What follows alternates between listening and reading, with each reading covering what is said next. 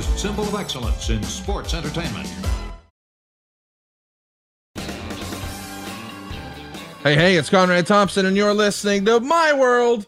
And of course, we couldn't do it without the Hall of Famer, your friend and mine, the greatest professional wrestler of all time, Double J, Jeff Jarrett. Jeff, how are you, man? Oh, Conrad Thompson, the last outlaw, is fired up. Just got out of the gym. What a heck of a workout, as we say. Got a good pump, Connie. No, very good workout.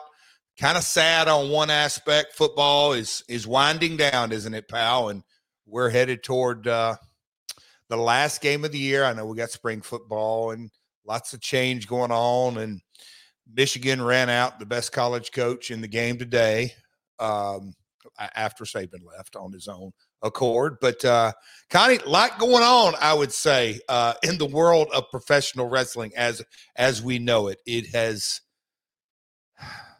Connie, I guess those simplistic terms that I got to ask you a question. All right. In your fandom,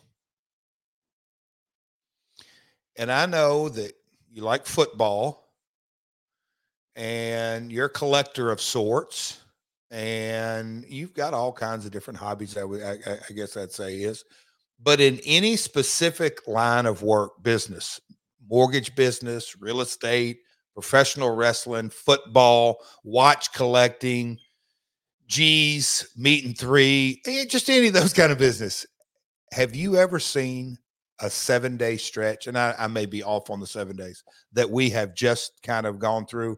And on top of that, the last 12 months is what I'll say. No, I think, Eric and I did a show about 2023 and what a crazy year it was. And we tried to just go through it in order. Oh, wow. Of course, we saw the resignation of Vince McMahon and all the original allegations in the summer of 2022. But he came back in the very beginning of 2023. Stephanie resigned. And a year later, Vince has to resign, and this time for good. The world has really changed, Jeff, as you said. I mean, just since we last sat down, it's all a lot different. And we were supposed to be talking about Jerry Lawler today, and Lord, I hope we get a chance to, because I know that he was one of your heroes in professional wrestling. And when you think about great territory wrestlers and all-time great punchers and draws, and I mean, really a jack of all trades. He was great as a commentator. He was great as a heel. He was great as a babyface. But respectfully, I don't even know that people want to hear about Jerry Lawler today. I think he's an evergreen topic, and people want to hear about what's going on in wrestling. I think we have to talk about Vince McMahon. What I would prefer to do, as much as we can, is let's talk about him at the end, because, well, there's probably some folks who are listening to this that are going to be uncomfortable, and Lord knows I am. I mean, I don't know how to process all of this, if I'm honest. I've been in a bit of a head funk since I read the 67-page document on Thursday. But I do want to talk to you about everything else that happened in wrestling, because I think so many people tune into your show specifically to just, get your take on the business. And so much happened. I don't know that we can even really give it the full proper context. And maybe we'll come to that in the coming weeks or months or years. But to start last week with the announcement that Monday Night Raw, whatever the hell Michael Cole used to say, the longest episodic weekly, blah, blah, blah, blah, blah. It's been a staple of professional wrestling fandom for over 30 years. And now it's finally coming to an end in January of 2025. It will no longer be on free television, or I guess cable television, not on USA, not on TNN, not on Spike, not going to Fox either. Behind a paywall on a streaming app. People have talked about this for a long time. Now we know it's finally going to happen. And something that I don't think a lot of people talked about in this was this may spell the end of the WWE Network. I want to talk about the WWE Network and what the resolution of all that may be, but were you surprised to hear that Monday Night Raw would be going to Netflix behind a paywall? Connie, I am so disappointed in you. Really? Well, we're not even, we're not going to even dive into the NFL leaking their script. And it was Oh, right. Hilarious. it was on a Canadian broadcast. The Chiefs and the 49ers will be in the Super Bowl before they played the game. I'll just leave it here, Connie. Follow the money. I don't think there are no coincidences in life, only convergences. So I'll just kind of leave that right there. Conrad? I thought it said the Lions were going. I thought that leak said the Lions. Was it the 49ers? Wow. No coincidences, just convergences, pal. I was just going to blue, and also, back when we came out of the war, the Patriots actually. Oh, wait. You know what? The leak said Reba McEntire, Usher, and Post Malone are slated to perform at the San Francisco 49ers and Baltimore Ravens Super Bowl matchup on February 11th. Oh, so they got the 49ers right, but they got the Chiefs wrong. Did they say the Ravens in the league? They said the Ravens, but I mean, if you're really watching the show, by the way, the show, I mean the Chiefs games, they've become a show because of Taylor Swift. It's unbelievable. 330 million new fans to the NFL. I don't see how that's possible. Well, I thought that was brand value that was added, that they had added $300 million worth of value to the NFL. Yes, I thought was more believable. But still, you got to think what they want is Travis Kelce picking up Taylor Swift on the field with all the confetti, holding the Super Bowl championship, saying, I'm going on tour or whatever the hell. That's what they want. And he was 10 for 10 in the first half yesterday. Just funny how all this works out. It is. Anyway, what a monster rating the NFL just continue. It's a juggernaut, and you know how you like numbers.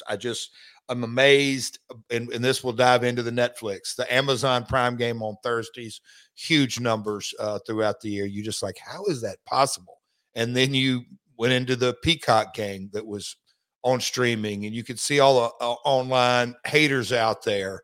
I can't believe they put the playoff game on Peacock. And our man, a lot of chatter, Dave Green, said, get used to it. Everybody bitched when it went to cable. Things aren't going in reverse. And lo and behold, Raw debuted, 92? Here it is in 2024.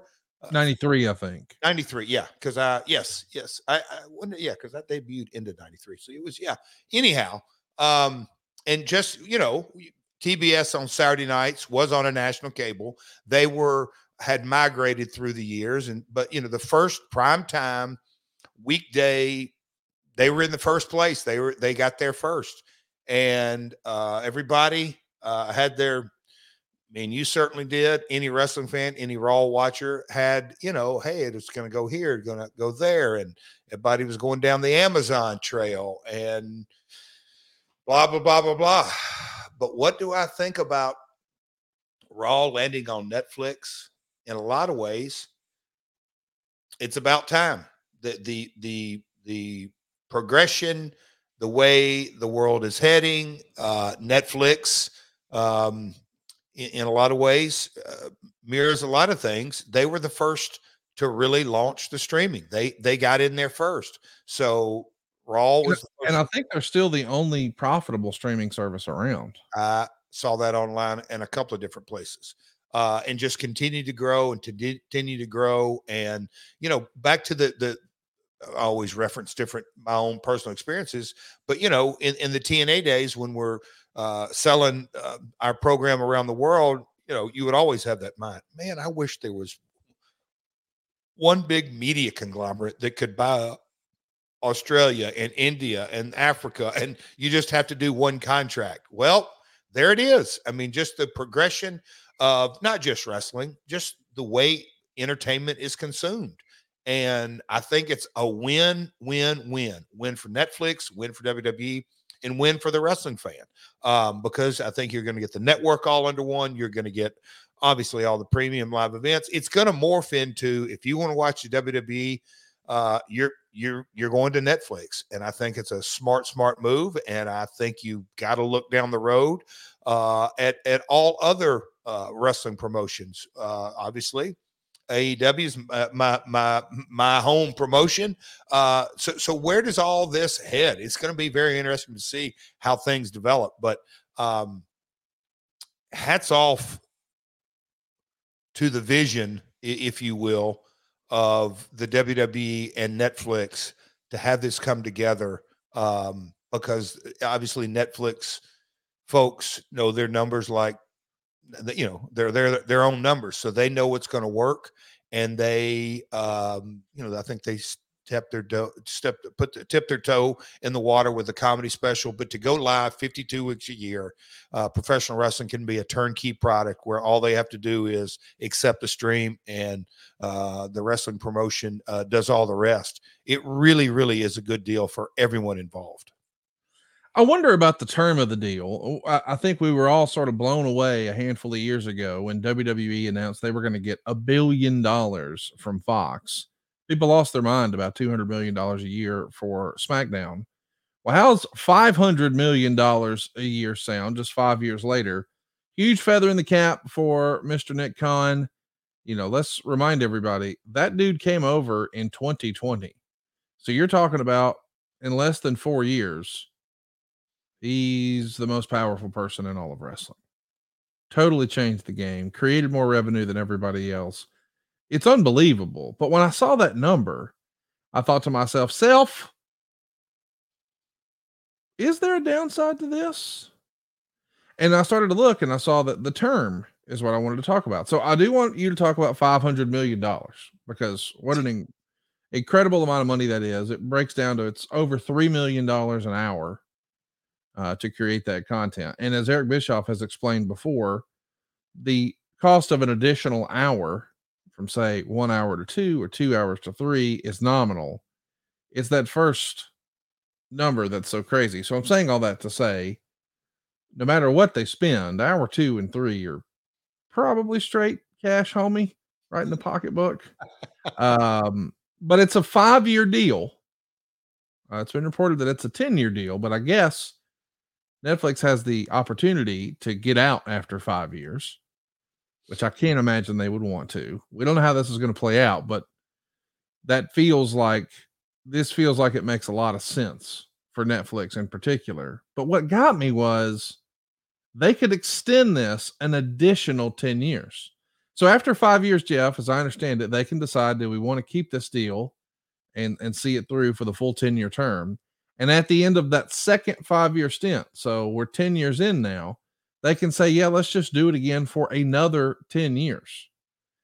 And if the money is the same, what looks like a home run right now, will that be not all that much cash relatively? Will it be considered a good deal in the long term for Netflix? Because just 5 years ago, 200 sounded crazy. And now here's 500. But what will we think about that in 5 years, 10 years, 20 years? What say you? I'm not buying that the money stays the same after 10. I don't think it's going to stay the same after 5. I just don't. I think they're going to come back to the drawing board 3 years into this. You know, oh man, Connie, where do we kind of even start on all of this? Because you just said it, 3 million an hour. So Raw's 9 million production. I mean, all the bells and whistles. Raw's roughly 10 million a week now. Okay. And so you throw in every kind of production bell and whistle that you could come up with. You have multiple influencers, pop stars. You have we'll call it the core weekly talent, all that kind of stuff. It is amazing the amount of money, even if it is all completely global, which I think they'll head there. India is still a big paycheck, Middle East a big paycheck. You know, there's other big paychecks, but they're going to get there. But still, 10 million every Monday. But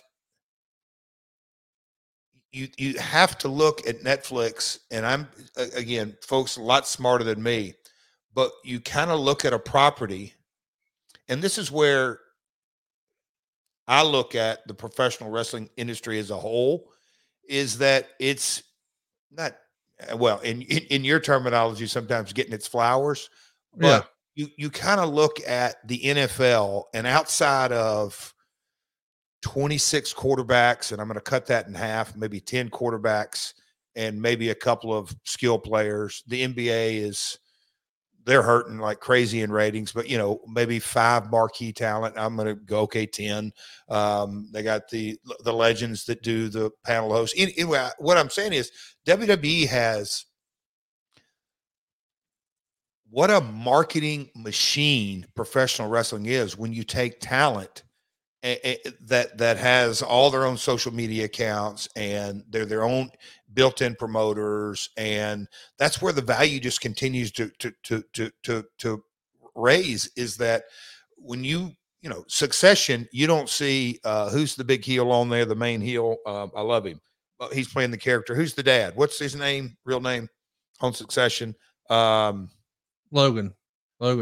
No, yeah, but what's his real name? Oh, I don't know. Anyway, he doesn't in his off time, or he goes and does another show. So he's not going to be out actively promoting Succession. And, I don't think football players or basketball players are out there doing that. Wrestling it's just that unique hybrid form of entertainment that is a lot of self-promoters under one roof. And so that 10 million, I think it's, they're overpaying. No, they're not. I don't believe so. And I just think the wrestling business, it'll contract. It always does. But in the long run, like the stock market, it just getting more and more valuable and bigger and newer highs. So, Dane County, when you just put it in those terms, 10 million every Monday. It's crazy. Wow. You got to wonder, what's going to change, if anything. I mean, I've even heard a lot of people speculating, hey, what will they do during commercial breaks? And it's like, hey, have you ever been to a Monday Night Raw? They keep wrestling. Maybe they don't do as many high spots, but hey, maybe you're looking to hit some high spots and looking for some new changes. Well, cheers to the new year from our friends at Manscaped, because your resolutions shouldn't be the only things that are well kept. 2024 is the time for new heights, new opportunities, and a new look for your Times Square balls. Manscaped's Lawnmower 5.0 Ultra is every man's cheat code to look good, feel good, and turn the page on confidence this year. Whether you're looking to maintain a trim or go for that clean shaven look, this trimmer has you covered. Trusted by over 10 million men worldwide, now is your time to get a grip on your grooming with our exclusive offer. Go to manscaped.com and use the code MYWORLD for 20% off plus free shipping. Happy New Year, or Happy New Balls. Introducing the MVP of 2024, Manscaped's 5th generation lawnmower. It's not just a trimmer, it's your grooming sidekick. It's equipped with 2 skin-safe blade heads, a standard one for taking a little off the top, and a new foil blade to go smooth wherever your heart desires. It's like having a personal stylist at your fingertips, or, well, wherever you need it. And did we mention it's waterproof? Because a trim in the shower is the only way to start the day. And for my men who want the full grooming experience, look no further than Manscaped's Performance Package 5.0. In this grooming kit, you'll get the trusted lawnmower, Manscaped's ear and nose hair trimmer, and essential aftercare products with the Crop Soother Ball Aftershave Lotion and Crop Preserver Anti-Chafing Ball Deodorant. It's deodorant for your balls. Bet you didn't think you needed that. And as a gesture for the new year, they even throw in 2 free gifts, the Boxers 2.0 and the Shed 2.0 toiletry bag, because they know good and well you're still rocking boxers from high school. Let's face it, Manscaped is making it easy, because these resolutions might come and grow, but a well-groomed you here to stay, all thanks to Manscaped. Get 20% off and free shipping. Just use our code MyWorld at manscaped.com, because nothing says Happy New Year like a deal that leaves your balls and your budget feeling refreshed. Embrace a new you, and definitely embrace a new trimmer, courtesy of Manscaped. Afford Anything talks about how to avoid common pitfalls, how to refine your mental models, and how to think about how to think. Paula, while certainly you can mess up on $1 million a year, it is far less likely than it is on $30,000 a year. Right. I would meet wonderful people that were struggling with a budget that was super tight. It was 100%. You need to make more money. Make smarter choices and build a better life. Afford Anything, wherever you listen. So yeah, I love hearing your take that you don't think they'll actually keep the same money. That would not surprise me. It feels like Nick Khan, who I think his first title with the company was Chief Revenue Officer, Of course, we know now he's helping run the whole shooting match. But my man has figured out how to bring in revenue, and it feels like he's discovered the key to that, the shortcut to that financial success and pumping that stock price up is work licensing deals and work sponsorship deals. You take a look at the amount of sponsorship revenue that they're bringing in now versus pre-NickCon. It's unbelievable, especially from a pay-per-view and premium line of live event and just sort of in-program marketing. I want to be clear, those are dollars that goes directly to WWE.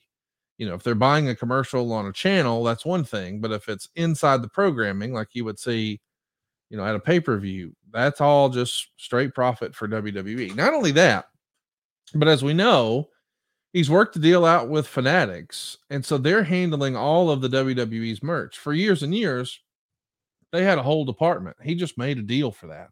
He made a similar deal for Peacock because 10 years ago this month, WWE launched their own network. And or maybe that was 11 years at this month. Whatever. The point is, Yep. the network has been sunset effectively here in the United States. But now this Netflix deal feels like it's going to sunset the entire network globally. And if you recall, Jeff, the scuttlebutt was George and Michelle, Barrios and Wilson. They were the leadership group in WWE. And I guess they opposed Vince's vision for throw everything on the network, including the pay-per-views, very specifically including WrestleMania, because there was discussion, hey, maybe the pay-per-views like Royal Rumble, SummerSlam, and WrestleMania, they won't be on the network. You'll still have to buy those as a traditional pay-per-view. And then I read other discussions. Well, maybe they'll all be on the network except not WrestleMania. Or maybe we'll include just WrestleMania the first year. Whatever the decision, it was clear that they all stayed except for George and Michelle. The pay-per-views were on the network. George and Michelle were out. Here comes Nick Khan, and Nick cuts a different deal, sort of moving away from Peacock or from the network. And we're going to instead just get a guaranteed amount of money from Peacock. And if you're trying to be in the stock game, Jeff, that makes a lot of sense because now you can guarantee your income. You're not hoping we can perform and hoping we can sell pay-per-views and hoping we can, you know, get subscriptions up on our own and sort of charting our own course. Now, whether interest is up, interest is down, subscriptions are up, subscriptions are down, revenue's the same. That's what Wall Street wants to see. Would you agree with that? Comfort. Yes. But mitigated risk. Mitigated risk. That's the fancy term, but the comfort zone. But what, you know, you're a Succession fan. I was a Succession fan, but any streaming show that comes out now, they hope it's a hit. And if it's a hit, it's going to have a shelf life. You know, if it's a Sopranos, it's a 20-year shelf life. But for the shows that are coming out now, you hope it's a hit, and you can kind of look on a graph that, okay, this is the number. And if it gets hot, it's going to go here. But there's so many shows that just die. I mean, complete out. When you look at WWE, I'm going back to the sponsorship. That's another thing that Netflix looks at and says, oh, you're going to bring these sponsors. Now, how's that deal cut, Conrad? I don't want to keep pinging it back for you, but with you know, the sponsorship, and it's all heading toward that, is that still going to be, what's the split there? I don't know, but you put that on SmackDown, Daddy. Say that again now. I mean, you know, SmackDown's going to USA. Yeah. So I'm saying you just load up all your sponsorship stuff with, I thought what you were saying is, does that affect the Netflix deal? I don't know. That what I'm saying is that we'll call it 10 million every Monday. They get to go pull that cash register. It is amazing. But so you just made kind of the comment, Fanatics broker that out. They're broken out. You know, here's sponsorship. Well, the word pay-per-view was, man, it was without question. what WWE or WWF, WWE, WCW, it's what the world, when Eric went from 4 to 12, it was, let's go get more pay-per-view money. Let's go get pay-per-view money. That world changed in the WWE vernacular to premium live event. That's exactly how there is no more pay-per-view. And yeah, I'm sure they have some in spots around the world, and they're not, but for the most part, change that, Jeff. Huh? I think this changes that, because my understanding is their pay-per-views internationally will be on Netflix. That's what I'm saying is pay-per-view's gone. Officially, there's no more pay-per-view in WWE. That's what I'm saying. You're cleaning my mess of words up. That's kind of what I'm saying is the word pay-per-view really is scratch from the WWE ledger. Yeah. Completely, which is, man, that is a game changer. On the flip side, does Netflix have another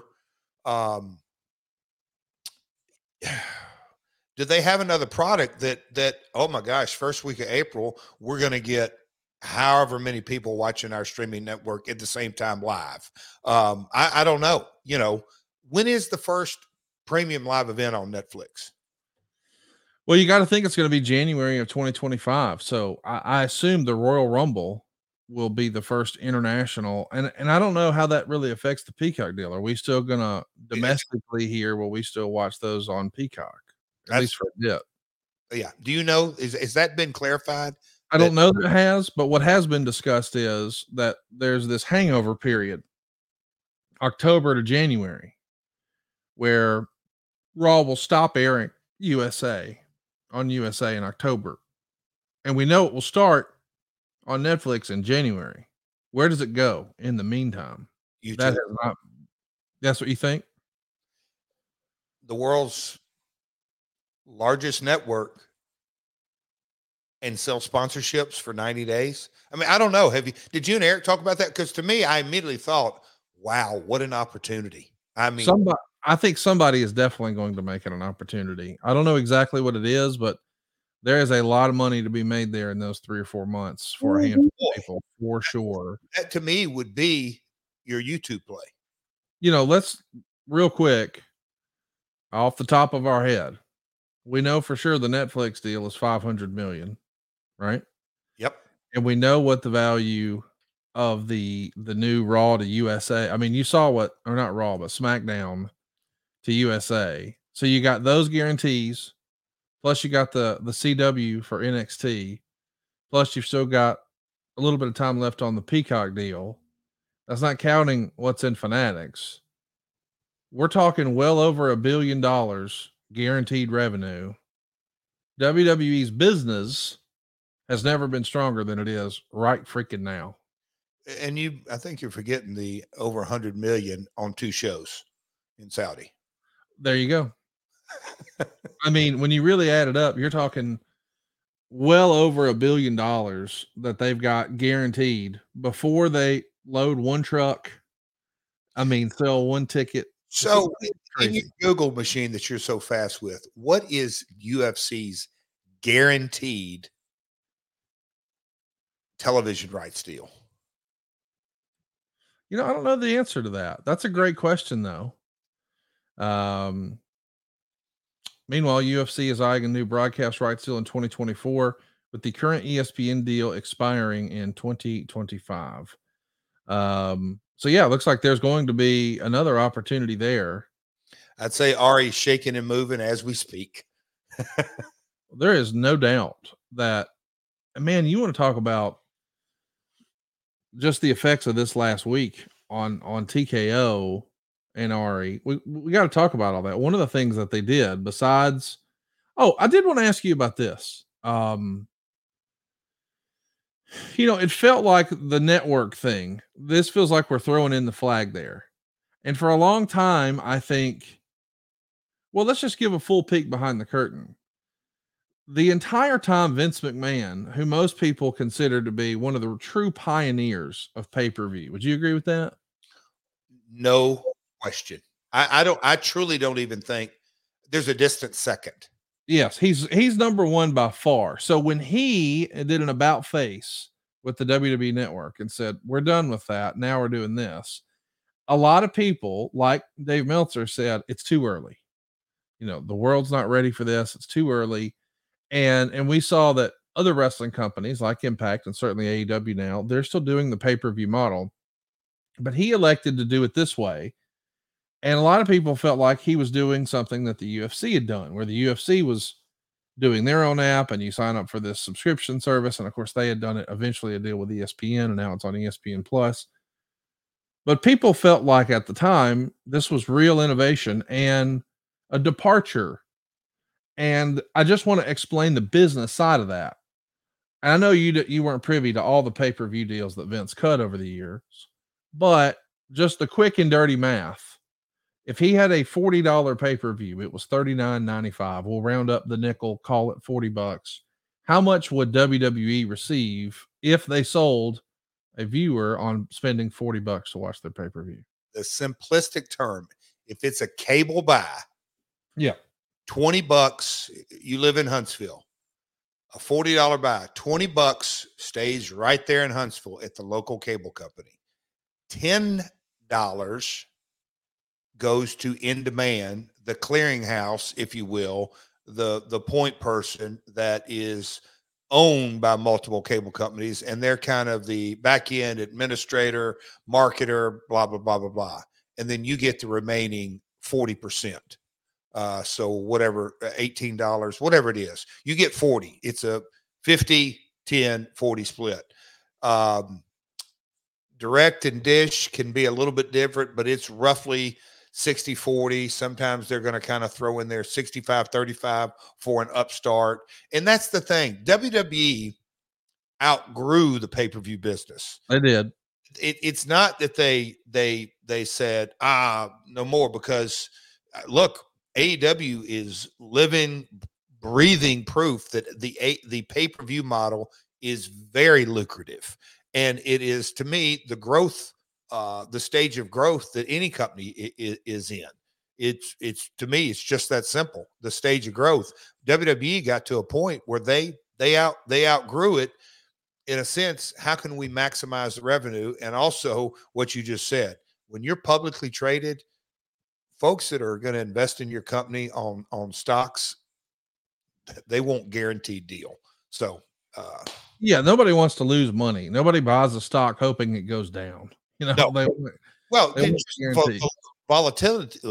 Yeah, short sellers, yes. Yes. The reason I was bringing up the network again, though, is this feels like a bit of a paradigm shift, because they were moving away from the pay-per-view model with the idea being we wouldn't have to share any of that revenue, guys. Yep. So no longer, I know you said 40%. Let's make it easy for our math and call it 50%, $20. If we make a sale for $40, we should get the $40. And your business can be cut in half, and you make the same revenue. That's it. But if we stay at the same level, we'll make twice the money. Now, of course, we know we're going to have some overhead. So they started to add some staff, and they also thought, hey, we'll lower the price. So instead of it being what you would pay a month for a pay-per-view, we'll make it more affordable. So fans everywhere will be able to participate and see all of the shows. I think George and Michelle felt like, yeah, but we still need to hold back perhaps Royal Rumble, perhaps SummerSlam, but certainly WrestleMania. We know that didn't happen. So as a result, the subscriber base never really reached where they wanted. I think there was lots of whispers and rumor and innuendo about, hey, they need 2 million here, or they hope for this many million there. And they never quite hit those numbers. So this feels like the network is done. And what I find so fascinating about this, Jeff, is like, think back a few years ago when people were talking about bullshit NFTs and all that sort of stuff, the digital age that we're in and the blockchain and blah, blah, blah. People were convinced. I was talking to people who were convinced that the people who were going to make the most money during this are not necessarily those who were buying and trading NFTs. But if you have the delivery system, the platform, we'll call it the eBay, we'll call it the PayPal. If you could be the middleman on all of those transactions, said differently, Vince wanted to cut out the middleman. He wanted to go straight to the consumer. And now it feels like WWE is no longer interested in not only owning the content and the delivery system, they'd rather own the content and just license everything out and get guarantees and leave that to someone else. That is a real paradigm shift within WWE. And it makes me wonder, because for whatever reason, WWE's been the leader. I shouldn't say for whatever reason. Proven success has made them the leader. So New Japan has a streaming app. Impact has a streaming app. There's lots of other wrestling streaming apps out there. And there's been discussion over the years we've read, hey, will AEW do one? Because people were seeing WWE was.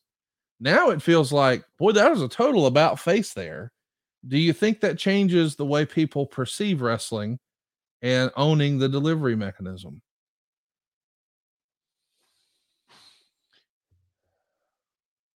Boy, as you would say, there is an awful lot to unpack here.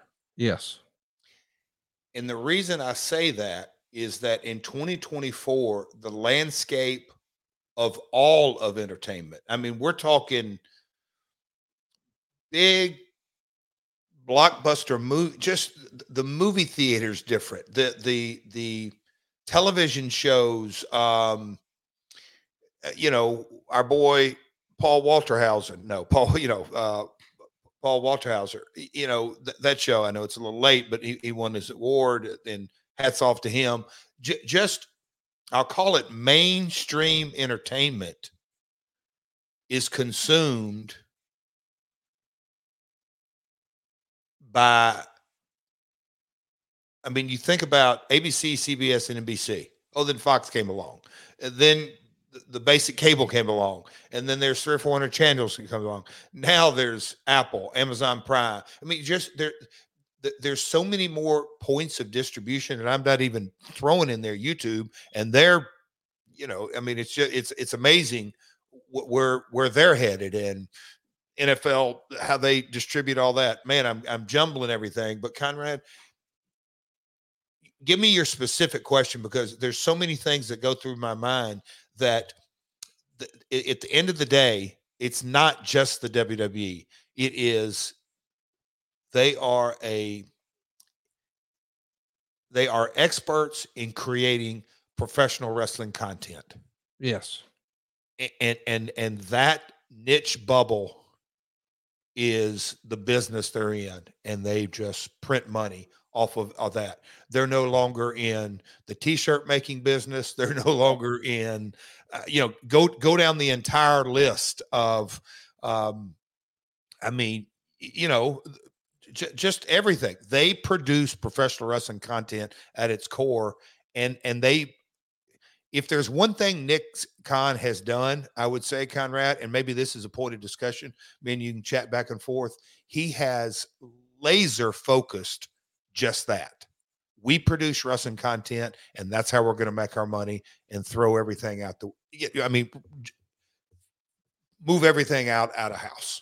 They became specialists instead of them being, you know, the practitioner at your local doc in a box, as we like to call it, a walk-in clinic. Now they're a brain surgeon. You know, they've gotten very specific with their wrestling content, and I think that's the reason they're more profitable. They're trying less stuff, right? When you look at Fanatics, just that example, and, you know, on LinkedIn, you see different guys, you know, moving jobs and congrats and this and that. It's amazing how there's several folks that were executives and mid-management at WWE in merchandising, and now they're same job description. They're just at Fanatics. And man, to me, again, I'm going to go back. I'm a wrestling guy, obviously, but all forms of entertainment, the laser focus that they've put on, there's a lot to learn from that, to me, a whole lot to learn from that, in that as a third generation promoter, really just laser focus on creating that content. That's the way to go across the board. Well, the way to go right now is with our friends at Factor, especially if you're trying to stick to some of those New Year's resolutions. Man, they make it easy with Factor's delicious, ready to eat meals that are making every day easier and better. Seriously, you can be prepared for tomorrow with chef prepared, chef crafted, dietitian approved meals delivered right to your door. They've got dozens of different options, something for everybody. Maybe you're on a keto diet, check. Maybe you're looking for low calorie, check. Maybe you're looking for vegan and veggie, check. Maybe you're like Jeff and you're looking for protein plus, check. And they've got all the other stuff you need too. Over 55 different add-ons. Maybe you're looking for breakfast or juices or snacks. Factor can hook you up. But what you're going to love about Factor is the 2-minute meals. That's right. It's restaurant quality food.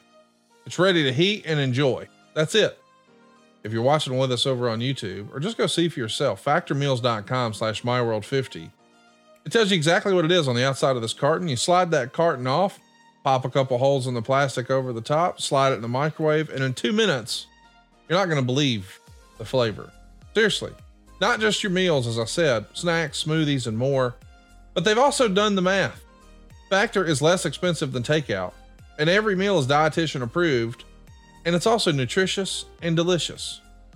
So if you're looking for a way to drop some LBs, save some cash, or just eliminate the hassle, Factor is for you. It's flexible for your schedule. You can choose 6 meals a week or 18 meals a week. You can pause or reschedule. They make it easy, and there's no prep. There's no mess. Factor meals are 100% ready to eat. There's no prepping. There's no cooking. There's no cleanup. Head right now to factormeals.com/myworld50 and use the code myworld50 to get 50% off your first box and 2 free wellness shots per box while the subscription is active. That's code myworld50 at factormeals.com/myworld50. You get 50% off your first box and 2 free wellness shots per box while the subscription is still active. So Jeff, let's get back to it here, man. There's so much to talk about. You know, we're talking about the big Netflix deal. We got to at least talk about The Rock. The Rock is back, and in a big way, he's on the board. And I said to myself, how weird is it that Vince McMahon not on the board, Paul Levesque not on the board, but The Rock is? Part of the terms of that agreement, as I understand, is he gets, at the time, what was valued at roughly $30 million worth of stock. That's probably 15-20% higher now.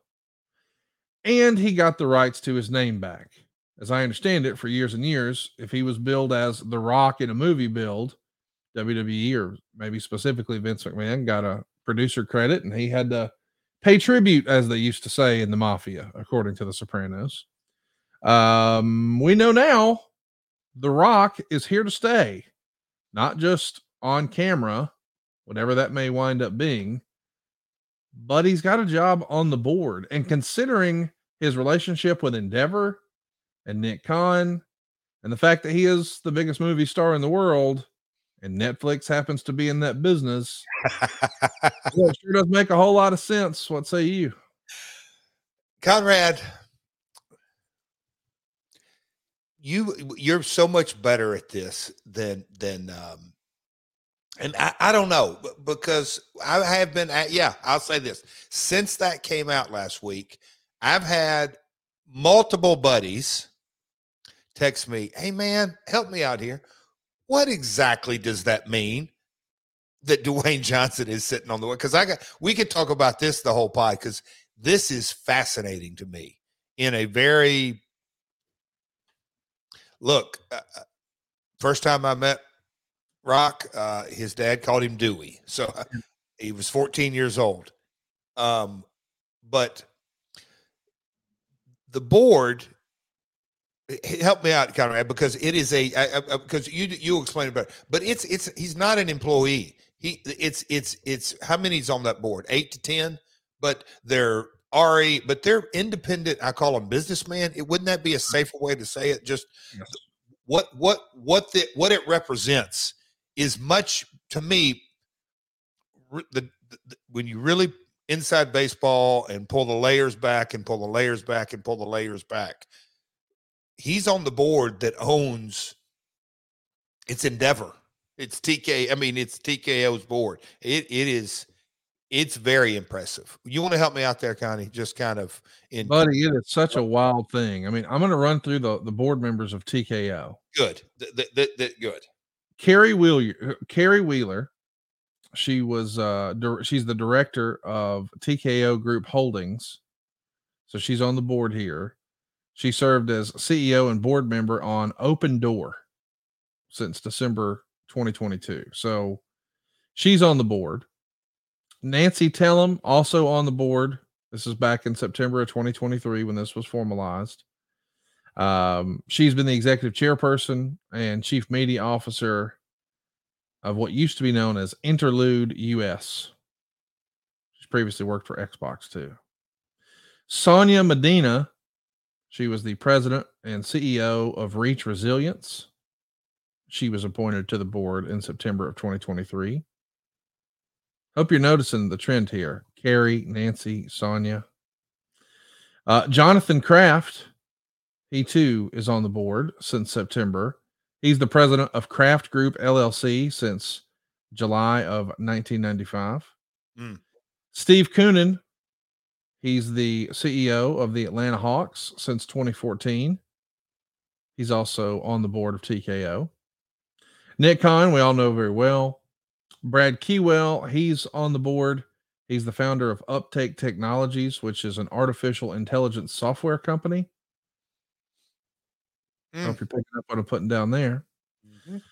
Egon Durbin, he's the co-executive officer of Silver Lake, which is a tech investment firm. He's been on the board as well since September of 2023. Take note. Peter C.B. Bino, I screwed that name up. He has been a senior advisor and equity partner at DLA Piper LLP, which is a global law firm. Board member since September of last year. We know Ari Emanuel. He's the big boss. He's the chief executive officer. And he's got a lot of ties here. A little company called Endeavor. He's been the director of Endeavor since June of 2009. And he served as the CEO since 2017. And Endeavor is worth a Google if you're not familiar with stuff. And then, of course, there's Mark Shapiro. He's the president and chief operating officer. He's also been with Endeavor. He's coming over from Endeavor. So you got a lot of people who are in that business. And now, seemingly out of nowhere, here's Dwayne Johnson.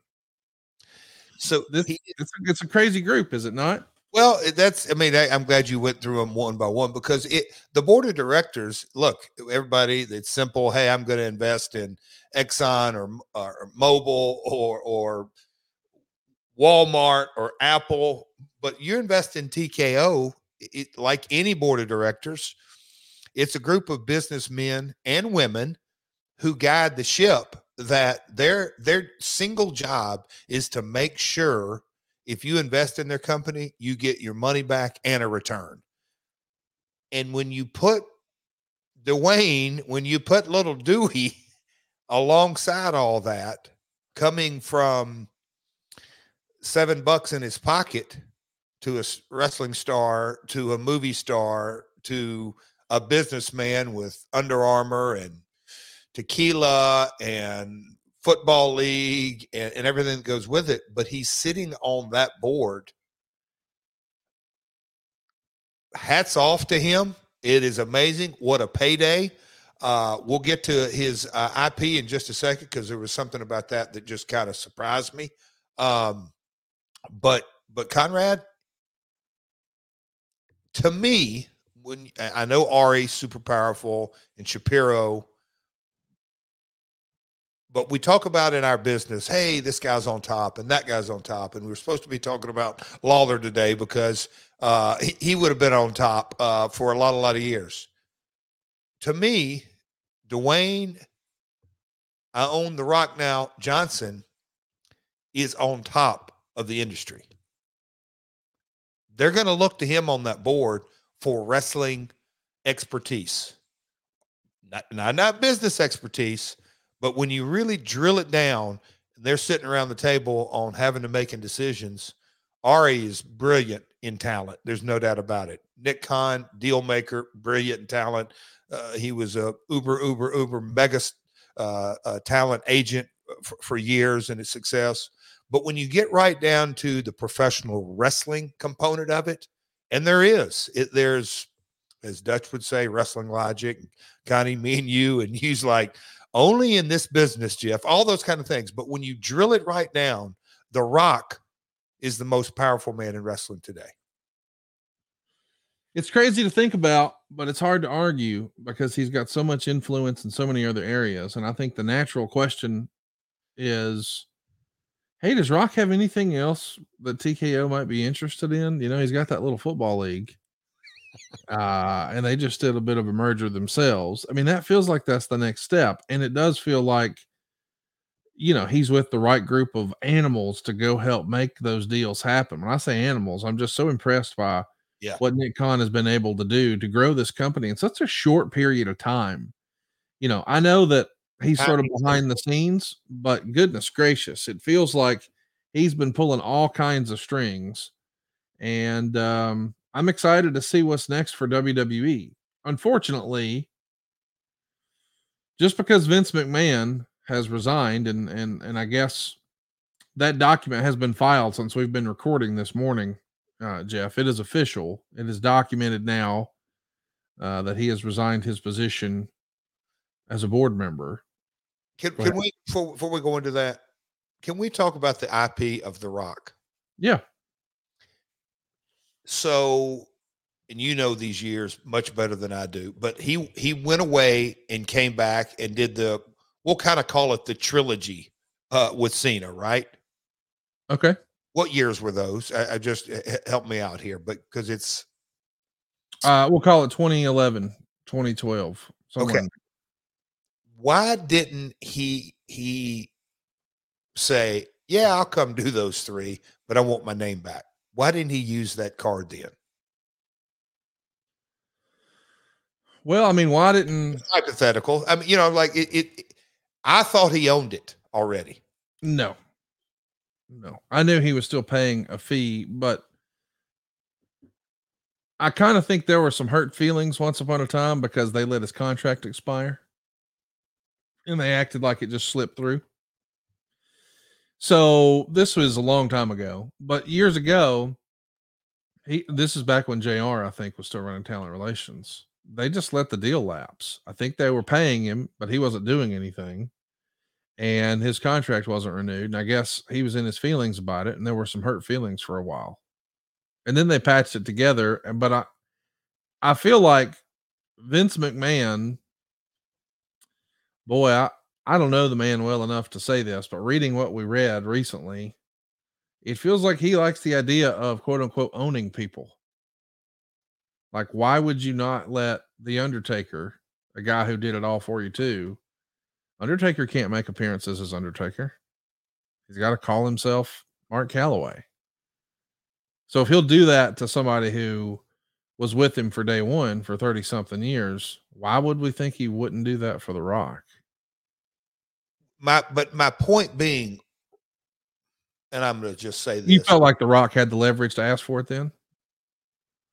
In 2011, I still think he was, if not the biggest, right up there, top 5 most powerful man in Hollywood. He didn't need the WWE without question. He could have gone on. Anyway, it's just a hypothetical. So when I heard that news, I'm like, wait, he didn't already play that card way back when? I just thought that. But him getting that, what I'm curious now, this is just a sidebar, Connie, and I don't know if you've discussed this on any other podcast, but now that Dwayne owns The Rock, and probably there's some associated marks with that. Brother Dawkins may be able to help us out. But I say that to say it's going to be curious to see what $7 and whatever his team, how are they going to monetize The Rock differently? That they thought to themselves, a deal come across the table. No, I don't do that. There's a lot of red tape and the pie may be cut too thin and this is going to go there and this is going to go there. We'll pass. I'm just curious to see. He got it back. And I know it's very personal because his dad's Rocky and everything, the emotional. And I think he said that in one of his interviews last week. But now that he has it, how's he going to monetize it? Because I definitely think he's got a plan for it. And yes, it is a personal family name, if you will, but I just see him monetizing it in a way that is not on everyone's bingo card right now. That's all I'll say. On a ballot? Bingo card. I'm asking on a ballot. Do you think we'll see it on a ballot? No. You don't think The Rock ever runs for anything? No. For obvious reasons? I don't know if they're obvious or not, but I just. What do you mean you don't know if they're obvious or not? Look what's happened in the last week or so. There's skeletons in closets. I'm not making any comparison, but I'm saying, goodness gracious, if you've been on top of the world as a public person for 30 freaking years, somebody somewhere is upset, right? Yeah, but I don't think that's the reason. I think Rock is an entertainer, and there's 50-ish% Republicans and 50% Democrats. Why piss either side off? Well, it just feels like to me it's not worth the hassle. I think we're saying the same thing. Like I'm just saying it becomes a mudslinging competition when you jump in there. Oh, and so boy, that's it. now it becomes, man, let's just look for absolutely anything. Is there a bad tweet from 12 years ago we can find or whatever? It's a whole nother level now on that. Yes, They will fabricate stuff. Look, the AI stuff that they put out on Taylor. Yeah.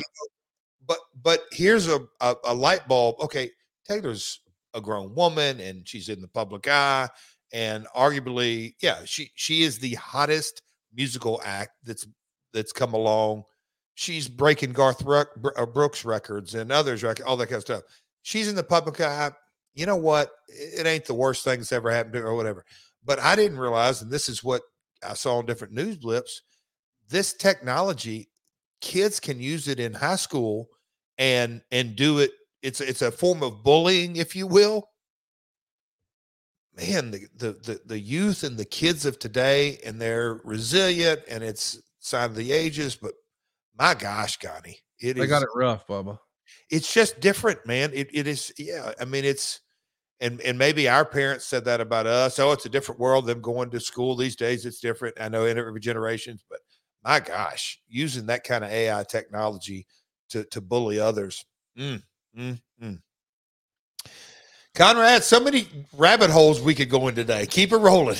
Well, I do want to talk about the big news of Vince McMahon. I feel like we have to, but before we do, I do want to just talk about some other positive stuff. I know the ratings didn't necessarily reflect it, but I heard Collision was fantastic. I haven't seen it yet. I've got it DVR'd, but I got multiple texts about some really great stuff on that show. I can't wait to check out. I want to remind everybody that we are like a month and change away from Sting's last match. Wow. And tickets are on sale. His last television appearance, Jeff, I don't know that me and you've talked about this. It just clicked for me about a week ago, I guess. Sting finished up in TNA on a double taping in 2014. It was called Genesis. He finished TNA right here in Huntsville. So his last two matches, his last two television appearances for TNA were in Huntsville at the Von Braun Center against Magnus and EC3. And fans were chanting Undertaker. They wanted him to go to WWE. We know he did that. Didn't go exactly as planned. But now his last television appearance and maybe his last television match will be in Huntsville at yet again another double taping. Both Rampage and Collision will be taped on the Go Home episodes of Sting's last match right down the street from me at the Von Braun Civic Center. Tickets are on sale now, AEWTIX.com. I hope that you guys will make plans to join us here in Huntsville, and I would keep checking back. If you've checked and tickets look like they were sold out for Sting's last match, my understanding is production kills will continue to come, so you might not be out on the cold yet. But what a great amount of momentum you have for Sting's last match right now. In my opinion, it is the most talked about, most interesting thing happening on AEW programming outside of the Last Outlaw, of course. Conrad, it's okay. Obviously, Music City, my neighbor, is big time, top of the music business agent. Know multiple folks, and we've had backyard conversations, if you will. And I've just had these through the years, and I'm like, oh wow, that act they're touring. Oh, Jeff, do you know what they did just this weekend alone? And he'll share some numbers, and you just kind of go, wow. Just putting one tagline Sting's last match. Hey, how about that, Connie? But no, and it basically went clean, and then the production, just how our business opens up. But it's sold out, and it's selling out, and it's every little seat that opens up goes pretty quick. I just think that in and of itself, and my history with Sting, and we go back so many years, but I guess like Punk this past weekend, 10 years, that he left and came back, and now here's Sting, 10 years, right? 2014, 2020. So 10 years, his last TV. It's just funny how life turns out that way. But with all the world going on, and I do want to come back to Collision, just again, our business, there's nothing like it, man. I'd sound like such a damn broken record on that, but I'm really happy for Steve Borden. The career that he's had, it is amazing. And you just kind of think about the journey and how it's ending in Greensboro. And the best thing is, did you see Cal Ripken Jr. when he retired, when he finally, I cried watching it. Just Sting is the kind of guy that if there's anybody that deserves, if you will, I always hate to use that line, to go out, go out on his terms, it just doesn't happen. It just, there's so many folks with retirements and this and that, but Sting getting to go out on his terms in Greensboro, the little footnote, because TNA, he wrestled in TNA. A lot of people, it's hard for them to wrap their head around how long, he was with us, early days, but he was with us full time for many years. Just what a legacy he leaves on perseverance, persistence, character, integrity, doing the right thing, staying true to himself. And look, he had his ups and downs, personally and professional, but he always, on screen and off, Steve always stayed true to Steve. And so I just couldn't be happier for the guy that he's getting to go out in this kind of manner. And he is definitely getting his flowers. AEWTIX.com, or of course, you can still watch Revolution from AEW on pay-per-view. All platforms. Let's mention that there's a lot of things that are changing over on the WWE side of things. Normally we have a pretty clear picture of what WrestleMania is going to look like. Maybe it's not as clear as the picture we know for the Super Bowl, because now we know Taylor Swift is bringing her Kansas City Chiefs to Las Vegas to take on the 49ers. And we're excited to announce that new affiliate partnership with Fanatics. It's not just WWE hooking up. It's your favorite podcast here, My World. And now we've got the world's largest collection of officially licensed fan gear that you can rock to support your lowly Titans or your awful Predators, or, any of those winning championship teams like the Alabama Crimson Tide. Available now at shopsportsmerch.com. It's a great way to support your favorite podcast with Jeff and I. And of course, you can also support your favorite players and teams, all using that special URL, shopsportsmerch.com. Or if you're watching along with us over on YouTube, just hit that QR code that's up on the screen now, and you can go straight there. Or of course, you can check out the description below for the actual link. We'll also have it up on all of our socials. But this is your chance to hook up jerseys, caps, shirts, jackets, hoodies, all of this and so much more at shopsportsmerch.com. So Jeff, I do want to talk about what's going on in WWE land. We know now Bayley has won the women's Royal Rumble. We also saw in that Royal Rumble some new folks we hadn't seen on the main roster. Tiffany Stratton, I was excited to see her get an opportunity amongst others. Maybe most interesting, Mrs. Grace, the TNA World Women's Champion, showing up in the Rumble. That felt old school. I really liked it. And I'm glad to see that Bailey punched her ticket. I kind of thought it was going to be Liv Morgan. I'm glad it's Bailey. It feels like she's sort of the last of the quote unquote 4 horsewomen to get this opportunity. And I don't know, it's so crowded at the top. I don't know that she'll have the opportunity to close the night on night 1 like we've seen happen with some other ladies. I know last year Charlotte and Rhea absolutely tore it up, but it wound up being the Usos and Sammy and KO to close. What do you expect for Bailey? Is it going to be Bailey versus Rhea at WrestleMania? You know, it's got to be, right? I mean, with almost called her by her real name, Charlotte, with Charlotte's injury situation, and she's the best, Charlotte, the best of the best of the best, and so it would be interesting to see with her still in where all of that would have gone. But Bailey, she was champion in 2018 or 19. And so look, Saturday night, I had one screen on Collision while it was on. And so that was when the Women's Royal Rumble was on, and then one screen on the Rumble.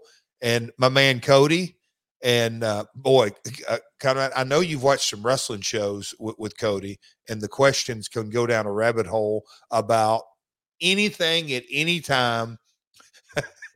I mean, in any era, it can jump back 10 years. You never know. But try watching 2 wrestling shows with him. It was a lot of fun.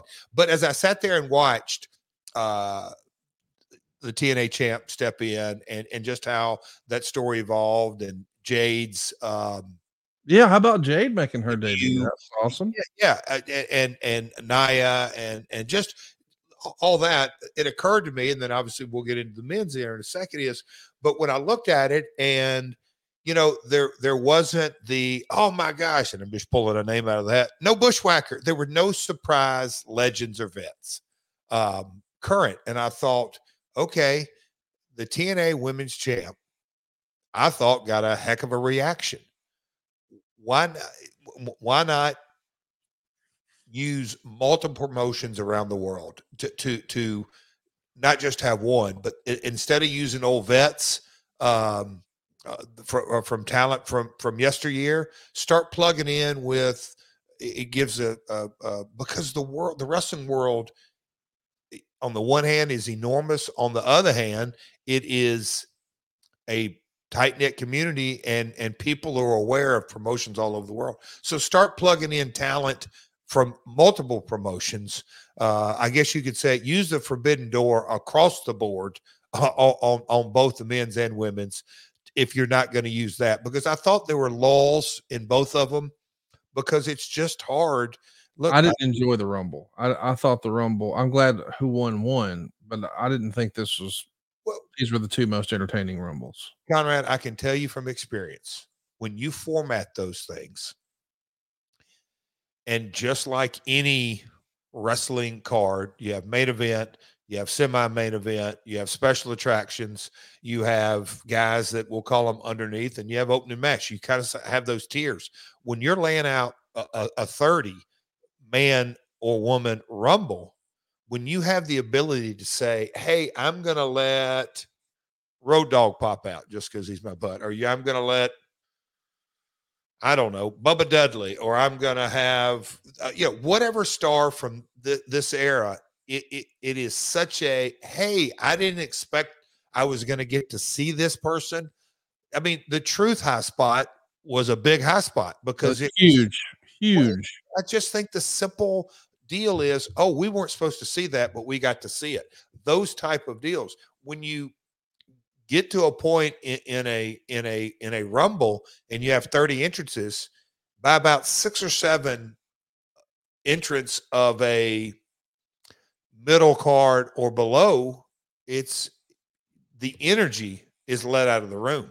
And I think you could witness that. I'm not pointing fingers, but I am saying the entertainment value was much less, I believe, this year than in, I don't remember a less energetic one, if that will. Like you, I like the winners in both. I don't know if I mean, do you think they try to do the damage control story and it's Bailey versus Io Sky, or would you go with Bailey Ripley? Well, Mania is about the granddaddy of them all. Mm-hmm. It's the biggest show of the year. So if you don't give them, again, Connie, what I say about creative, it's subjective. Oh, so sure. There's not a absolute only way to do this. You also got to kind of figure out where they're going to go. April, May, June, July. What are they building to? Where are they going in SummerSlam? Where are they going this next year? Where does Charlotte play into all of this? What is her timetable? That's another thing. If she's off the shelf for X amount of, okay, who do we really need to get up and running here? We can do this by giving them a stage, even beating them at Mania. We still give them that stage. There's so many factors that go into it that I think the fan, I don't call it the casual, but some folks don't even kind of connect the dots. Like, okay, they really need to do this for X, Y, and Z. That's going to happen. Something's going to happen in June. Something's going to happen in July. Something's going to happen in August. There's so many factors that go into it. We should also mention that we've got, that big moment in the Rumble that I got a big pop for, because we watched with all the top guys in Tampa. I miss seeing all the top guys. God, it was so fun to watch because Efren had a game that we played, and so everybody put their name, and he had the big tumbler, and you pulled it out, and if you won, it's rigged. I saw the video. Guy won twice. I'm not buying it. It's rigged. It's scripted. I mean, Taylor Swift's Chiefs are going to Super Bowl, and y'all had the same winner back to back in the top. Connie, I know you guys. That freaking Silva, he's the biggest shark. I guarantee you he got a payoff. Guarantee you. If he eats at Rosie's 6 days in a row, you can bet your sweet ass he's rigged the damn tumbler. Here's what's interesting about that. Okay. He managed, I can't believe he did this, but he managed to win the first one with Bailey. Who's he? Dave McClay, top guy at freeshows.com. And he won. And he won $100, or you could pick your own number. So you pick what number you want for the men's Royal Rumble. And Efren had a plaque from last year's WrestleMania or Royal Rumble winners for both Cody and for Rhea, and a lifetime membership to the TNT Hall of Fame, and $1,000. And he asked me, what should he do? And I said, dude, go for it. It'll make it more fun. So I couldn't believe he did this, but he said, I'm going to use a lifeline and I'm going to call my wife and let her pick the number. Gosh. And so he called her on speaker, and she said number 15. And Efren looked at me like, am I going to lose $1,000? Because it's Efren's money.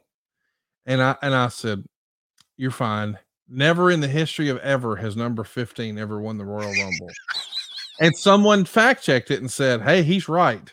If he would have picked number 1, number 30, or number 27, because Dave asked me, what number should I pick? I said, I don't know, but I'd pick 130 or 27 off the top of my head. And so he says, I think I'm going to call my wife. And when he said 15, I belly laughed. Like, really? I'll be damned. It was Cody Rhodes. That's great. What a story. And he won. And not only that, Dave had some personal stuff going on in his life, and this was a fun distraction. He doesn't want me to say what it is. Okay. But the idea that he won, it was like, man, this is like a little movie here. I was so happy that he won. It was really fun. We should have led with this story. I'm serious. When I saw it online, I got the biggest smile, because folks don't realize what a community top guy is, and the camaraderie and the Zoom call we get to. Let me set the stage for you. Yeah. Okay. We got a big screen here. It's a conference room, like a banquet room at a hotel, a bunch of series of round tables. And we got a couple bartenders in the back. So drinks are flowing, and we're watching the Royal Rumble, and we got Efren and Josh Odom's son spinning the little drum and pulling numbers during the countdown. It was so fun. I'm going to do that every chance I get. I'm going to have a Rumble party. It added so much more excitement to who was there, that by the time it was over, I was like, hey, wait, there weren't technically any legends in that match. Normally we see a few people come back. That didn't happen. Yeah. One of the legends we didn't see, and now we know why, is Brock Lesnar. The rumor and innuendo is that they just basically slotted Braun Breaker into that spot. But the other rumor and innuendo was that Brock Lesnar was going to challenge Gunther at WrestleMania. Ooh. And that would have been a real dream match, Brock Lesnar and Gunther. I don't think it ever happens, not just at WrestleMania, but ever anywhere at this point. But were you surprised they debuted Braun Breaker in the Rumble? How they showcased him? And do you think he will actually wind up being perhaps Gunther's WrestleMania opponent? You're hitting me with all kinds of information here. God, that's another man, Conrad. You're telling me a couple.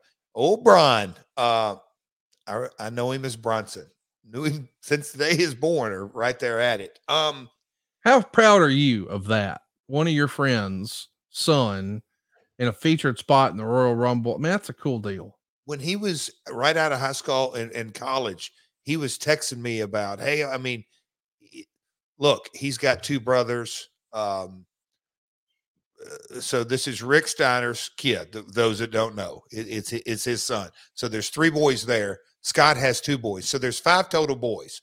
Out of the 5, Braun's the only one, to my knowledge, that really got bit by the bug. And man, he was bit by the bug early. So that's what's in our DNA at the end of the day. So for him to be bit by the bug and obviously really commit to this industry, and I mean, he loves it in NXT, grinding away, doing what he needs to do, getting better each day.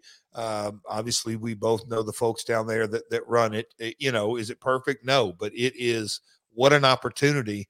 And he's got the passion and drive that it takes. And so for him to work his way along and work his way along and work his way along. And again, the Grand Weaver above knows all, and his plan is perfect. But how in the world, we just talked about the top guy being scripted. I mean, how could you script that? His wife picks 15. Come on. Okay. On the flip side is a door was closed, it appears, with the Brock situation. But what a door that was open for Braun, and he came in and he seized it. And to me, it was just a matter of time. But the timing of all this, can you imagine old Bronson on the stage of WrestleMania with Gunther? And if Gunther's going to lose the title to somebody, you're talking about making a guy. Braun is made right then. I mean, at some point, Roman's got to lose. It's best for business, as they say, and Gunther's got to lose. You make Braun. I was going to say, what an upside to putting Braun over. I mean, what a tremendous upside. And it frees up Gunther to move on up. He will be WWE champion in 12 months, inside of 12 months. Well, it's interesting because I think a lot of people are sort of scratching their heads and saying, okay, well, if that's what we're going to do, then what does that mean Seth is going to do? Because I think a lot of people, as soon as the news was revealed that CM Punk was coming to WWE, given the press conference and the way things happened with interviews with Nick Houseman on the Seth Rollins side, people just assumed, and then we saw Seth Rollins go apeshit in the ring. We just assumed that's the WrestleMania match. But there's rumor and innuendo that Punk may have actually gotten hurt in his first match back on TV. It was his first broadcast match in 10 years since he walked out on the WWE on that exact same day, the night after the Royal Rumble in 2014. And allegedly he's got a triceps injury. I don't know. But if that's still on, I would love to see Punk and Seth main event night 1. But if it's not on, what do we do? Because it does feel like they sort of teased Gunther and Seth. I don't know. Like it's weird to not have a clear WrestleMania picture, but I don't know that we necessarily do, because is Seth going to be hurt? Is Punk hurt? What's up with The Rock? Is The Rock going to do something or not? We know Brock Lesnar's out. It's a lot of moving parts right now in WWE, no? So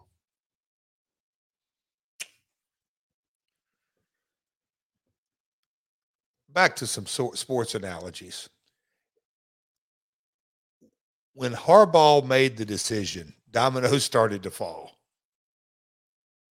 in the coaching world. Is that fair enough to say, Conrad? Yes. When he said he's going to Chargers, then this domino fell and that domino fell and that domino fell. I think that gentleman that sits on the board of directors, the newly appointed Dwayne Johnson, once that domino falls for WrestleMania, everything else will be filled in. I think until that domino falls, it's premature to even guess. What's interesting to me as we're talking about The Rock is it's like, I don't know that we can make WrestleMania any bigger. Like WrestleMania is going to be sold out on its own. It's not a pay-per-view. I kind of assumed the way, like when Rock was on the set for College Game Day last year, when he was out there on the Deion Sanders train, when he was asked about this facing Roman Reigns, he said he'd like to do something that's never been done before and take fans on a ride they've never seen before and do something that was, the biggest in history, yada, yada, yada. And every year it does feel like WrestleMania is breaking another record. I don't think we have to worry about this year being any different. But next year being the first Netflix WrestleMania seemed to be obvious to me. Like, oh, that's what they'll do. I'm not so sure though. Like, given the recent news, do they think they need a shot in the arm, PR wise? Because I almost wonder, like, is The Rock in this spot to sort of act as WWE's Shaquille O'Neal to their Papa John's? Like, you had such a bad actor who went public with some bad behavior, and Papa John, when he was on tape saying things he definitely should not be saying. Well, how do we change the narrative and not get that on us at Papa John's, the pizza company, not the individual, not the guy, but the company?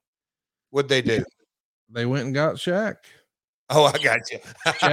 Shaq is he's the spokesperson. the ultimate spokesperson, and he was out front, and Papa John's is enjoying great success now. And I think the Shaquille O'Neal influence and impact there when they were in a time of need. Now, when The Rock was made a board member, technically none of this was out there. But that changed 3 or 4 days later. So it does make me wonder, are they going to use The Rock almost as like their Shaquille O'Neal? Don't all signs point to that, Conrad? And I get it. It's all hypothetical. Here's something that right now, Conrad, WrestleMania, help me out. It's going to be on Peacock. Yeah. Where else in the United States? Pay-per-view. Only on Peacock. Is it on? Is it going to be? It has been in years past. You could buy it on DirecTV and such. Okay. So there's direct revenue involved. A tiny amount. Okay, so it's tiny. Minuscule. Well, again, if you kind of look back, and I mean, you've had so many different conversations about that and screenshots. The opportunity is the sponsorship. Like that's and merch. Well, I think merch, but is it too late in the game? Sponsorship deals don't happen overnight. They might for The Rock. Okay. So now we're talking about something that's going to move that app on our phone known as the stock ticker. Will the stock be affected by Rock's involvement this year? Will he also cut deals for his other brands to be a part of WWE programming? Okay. Like if you recall, whenever Conor McGregor would fight in the UFC, they'd be promoting his whiskey and all of his other ventures. It would not surprise me to see every wrestler in the shirts of Under Armour, and every wrestling fan hearing about their favorite new tequila. And maybe there's, people who were ringside who play professional football for the XFL, or I'm just saying there is going to be, if you think that's not happening, like UFL. Oh, it's rebranded now. You're exactly right. It's the merger, XFL and whatever the one was. USL. Well, listen, here's what I know. I know that there's so many moving parts currently going on. Today, we did talk about Sting. Wembley, that's a whole nother, we talked about the last 12 months. A lot of of moving parts in the AEW world, but we literally have just talked about the last 3 or 4 days. Conrad. Yeah, I do want to talk about AEW's TV deal and how Netflix could be affected. And we still got to talk about the real big news. But before we do, we should remind everybody that the WWE is going down under to Perth for Elimination Chamber. Gosh. The Rock, when the world shut down during COVID, The Rock shot a lot of his stuff in Australia. So he had an opportunity to get, pretty dialed in that part of the world. It makes me wonder, will we see The Rock do something in Elimination Chamber? And I bet the answer is yes. And I don't know for sure that he's going to Australia, but I know for sure I am. Starcast Down Under, April 11th through April 14th, Ballarat, Victoria, Australia. It's our first ever international Starcast. And boy, are we pulling out the big guns. How about Bret Hart is coming down under? Not just to do a stage show, but that's right. Bret Hart and I are going to be on stage together. This will be the first time that's happened. I can't wait to pick his brain. And he's also got a wrestling show that weekend. The Australian Stampede, Bret Hart's Australian Stampede, a super card of wrestlers from all around the world. And oh yeah, there's an all women's show. Mickie James, she's coming and presenting HER. It's an all women's show, not one, but 2 wrestling shows, plus all your favorite stage shows and panel discussions. I can't wait to be on stage with Bret and talk about the 30th anniversary of his WrestleMania 10 match with his brother Owen. We're going to have meet and greets galore. You'll be able to meet all your favorites, see the matches, watch the shows. Starcast.com has your tickets on sale. Make plans to join us. Starcast Down Under, April 11th through April 14th at STARRCAST.com, Starcast.com.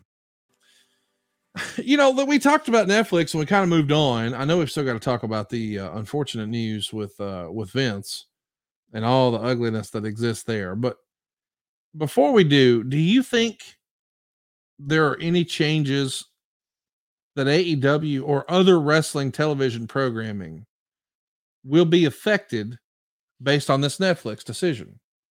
What I mean is, for better or worse, WWE has always sort of been the leader in the space, and you follow a lot of their best practices if you want to be successful in this area. So where WWE had strong television to sell pay-per-views, everyone else wanted to do the same. They moved away from pay-per-views and lots of people started to spin up their apps. And now the app seemingly is going away. No more network.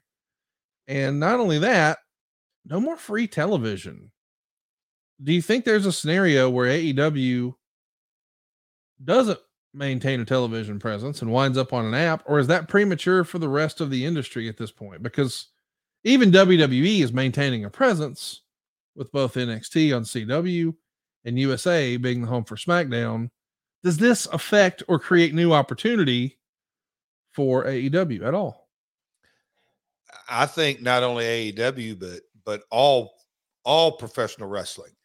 Conrad, and I'll just hammer myself here, the TNA concept from day one, pay-per-view every week. Look, we could throw 1,000 holes into it, but getting outside of broadcast television, and then you just kind of look at all the different forms of how the business progresses. And I got laughed at, and I guess it was 2014. I think I said the boom's coming, because in essence, I was saying professional wrestling from day one, taught to me by my grandmother, you can create content relatively inexpensive that gets numbers.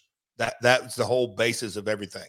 Well, when you look at all the different shows that are made for Amazon and Apple and Netflix and blah, blah, blah, blah, they're expensive to produce. They just are. And it's kind of a hit and miss. It's very hard to get a hit. And I think it becomes harder and harder and harder because there's more and more content being produced. Now that Netflix said, hey, we're going this way, I think there's opportunities. Now they're going to open up today. Maybe not. I think it's going to be a progression. But yes, I think it blows doors wide open because nobody, I don't want to say Hollywood because that's almost a dated term, but none of the executives, their job protective. I don't say job scared, but they don't want to make a decision and the company that they work for look at it and go, hey, this guy made this decision. It lost millions and millions and millions. This guy's a moron. It's got to go. Nobody wants to take that risk. It's the entrepreneurs of the world that end up taking the risk and moving forward. We're look at Netflix. They took a DVD business and flipped it on its edge. And by design, their DNA structure is built on taking risks. I think the older they've gotten and more mature they've gotten, I think they've more and more calculated risk and more calculated risk. And you better believe that Nick Khan and his whole team of data analytics and Netflix and all their decision makers and all their data analytics, they crunch the numbers over and over and over. But they came up and said, hey, we think this 3-hour program that gets about 1.5 million viewers every Monday, it's worth 10 million. What? So I definitely think that AEW and New Japan and maybe All Japan and CMLL and maybe AAA and maybe a promotion out of UK or maybe a promotion pop up in India. But as far as professional wrestling and streaming live, the door's been blown wide open. And it's not going to go back. You're not going to put the toothpaste back in the tube. We're moving forward, and yes, it's going to open doors for AEW and others. It's who's going to be smart about it to continue to make it profitable. And that's what all business is built around, creating revenue that's profitable. It's going to be interesting to see what happens with wrestling television rights and just the way it's positioned.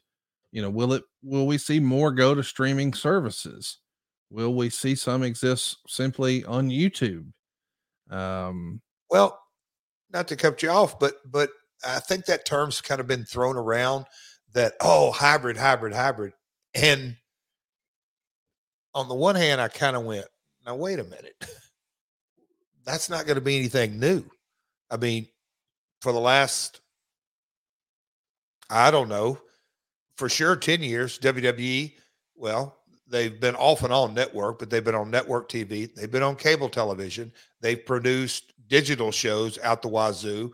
They had the WWE network, their big deal with AEW. So they've produced, not AEW. WWE's produced A&E network specials. They've been multi-tiered and multi-platform for years. Forever. It's how the business has been. Way back in the day, 93. Yeah, because we did them for a long time. We did Monday Night Raw on Mondays. We did Superstars on Tuesdays and Challenge on Wednesdays. Well, what do you mean, Jeff? Okay, so Monday was a cable program. Tuesday and Wednesday were local network, some on U channels, some on V channels, and then they would take a hybrid of that and sell it internationally. So our wrestling business has always been hybrid, at least since cable television days. So I just believe now you throw in the streaming services that you can monetize it. And look, our old pal YouTube is just going to get bigger and bigger and bigger with more and more eyeballs and more eyeballs. And Mr. Beast is going to keep ringing that cash register. No doubt about it. We, unfortunately, I guess it's that time of the show where we need to talk about the ugliness of the last few days. Did you read all 67 pages? No, sir. It's, dark. Not what I expected. And there's so many questions coming out of it. I don't really even know how to talk about this, Jeff, because I feel like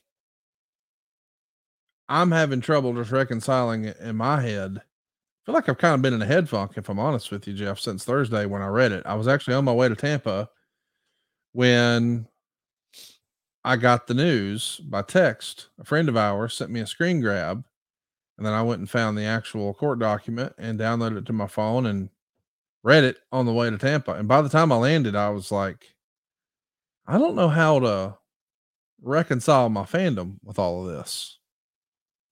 Because on the one hand, like, I think most of us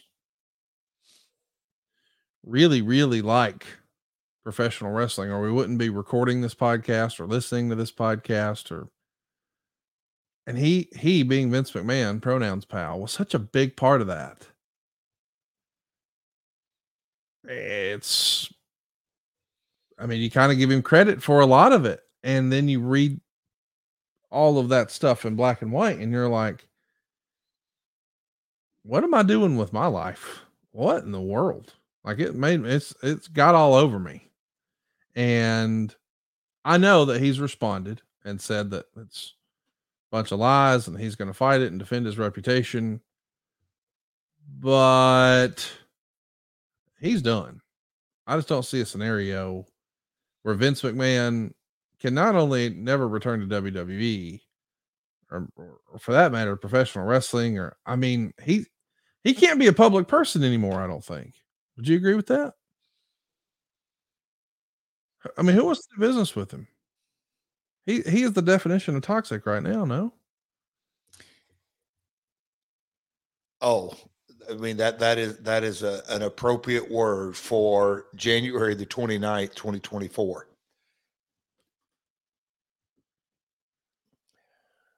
You know, over the last couple of years, Conrad, I don't even know really where to start, and it's uncomfortable. Yes. In so many ways,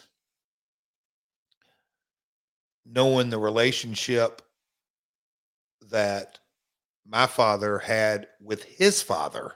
Right. So it really does go back, and my grandmother thought so highly of Vince's father, and, you know, kicking and screaming. She understood the magnitude of the early WrestleManias, if you will, and me going to work for them, and her little questions. You making good money? And I'd say, Teeny, you have no idea. It was a completely different foreign world. And so when I go on my set point there, and like I said, over the last couple of years, Conrad, I look at life completely different. I have really gotten into Stoicism philosophy and going back thousands of years and on just life. And one thing's for sure is change and the yin and the yang, and there's no such thing as all good and no such thing as good, all evil. And just, Conrad, but the screenshots that I read, it was toxic. It was unbelievable, hard to wrap my head around all of it. Yes. Knowing,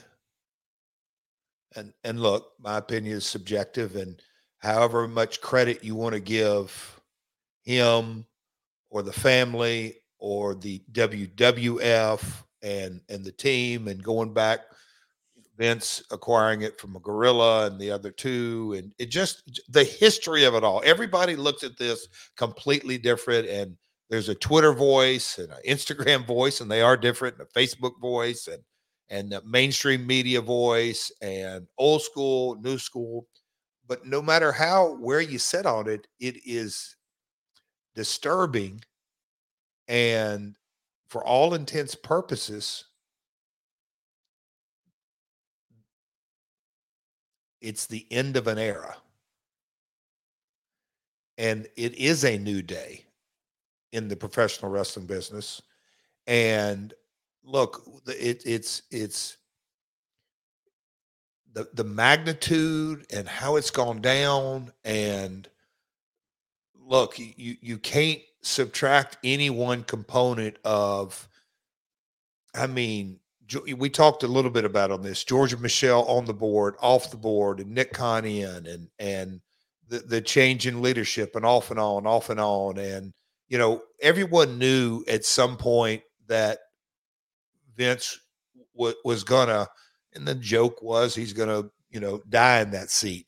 Just because he even said that, just the evolution of the WWE and where it goes, and it's getting bigger and bigger. And we've talked about the very cool things of Rock sitting on the board and Nick Khan and Netflix and all this, but the tragedy of how the man, Vince McMahon, sits today, it's unbelievable, Conrad. It is like it's so, again. And look, I would be remiss without saying this. He who without sin cast the first stone. And that's what my faith tells me. right. But my goodness, Connie, Yeah. it is. I like you said at the beginning, I don't have words for it. I really don't. I think before we get too far into the discussion, we need to say that it took a lot of bravery on the victim's part to come out with this. And I know there's a bunch of Looney Tunes online who are going to victim blame and laugh and defend Vince. Man, if you read all 67 pages, I think you'd disagree. Like, I mean, I am a wrestling fan because of Vince McMahon's creations. He was our Walt Disney, and now that's all done, man. Like, it feels like he's got to sort of be erased from WWE history. I mean, I understand if people, call for him to quote unquote be Benoit, but you think back to like that WrestleMania 20 Open. You see Vince's grandfather and Vince's dad and Vince, and now Shane, and now there's Shane's son who now plays college football. And to think that the McMahon lineage now, by and large, is going to be erased from this company. Like, I just felt like that was going to be such a part of this company forever and ever. Amen. I mean, we even saw Shane's son do an interview a few months ago about who was going to run WWE. Would it be him or one of Hunter's kids? Like, and I guess some of that could still happen, but boy, it is just way different. And to know the way Vince felt about his dad and his father and the pride and the McMahon family crest being on the championship belts on down the line. I know this sounds crazy, but on some level, like, I know Vince wanted to be a billionaire. And when that graphic came out, his profile photo or portrait with TKO, and he had the little mustache, people joked he looked like a movie villain. But now his reputation, dude, his legacy. I mean, what's the difference between being worth 500 million and a billion? Your quality of life doesn't change. You can only drive so nice of a car and fly so nice of a jet and live in so nice of a house and eating so nice of a steak. You sort of max out. But legacy is what a lot of these guys are, still working for in their advanced stages. And now that's irreparable, I'm afraid. Well,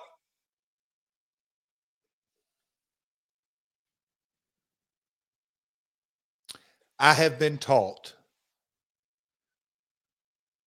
that if you are still breathing, there you go. Nothing is irreparable. I love talking to you, the delusional optimist.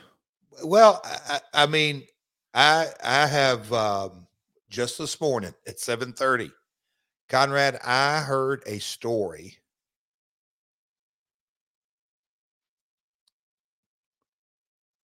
that would make the hair on your neck stand straight up, and you would say,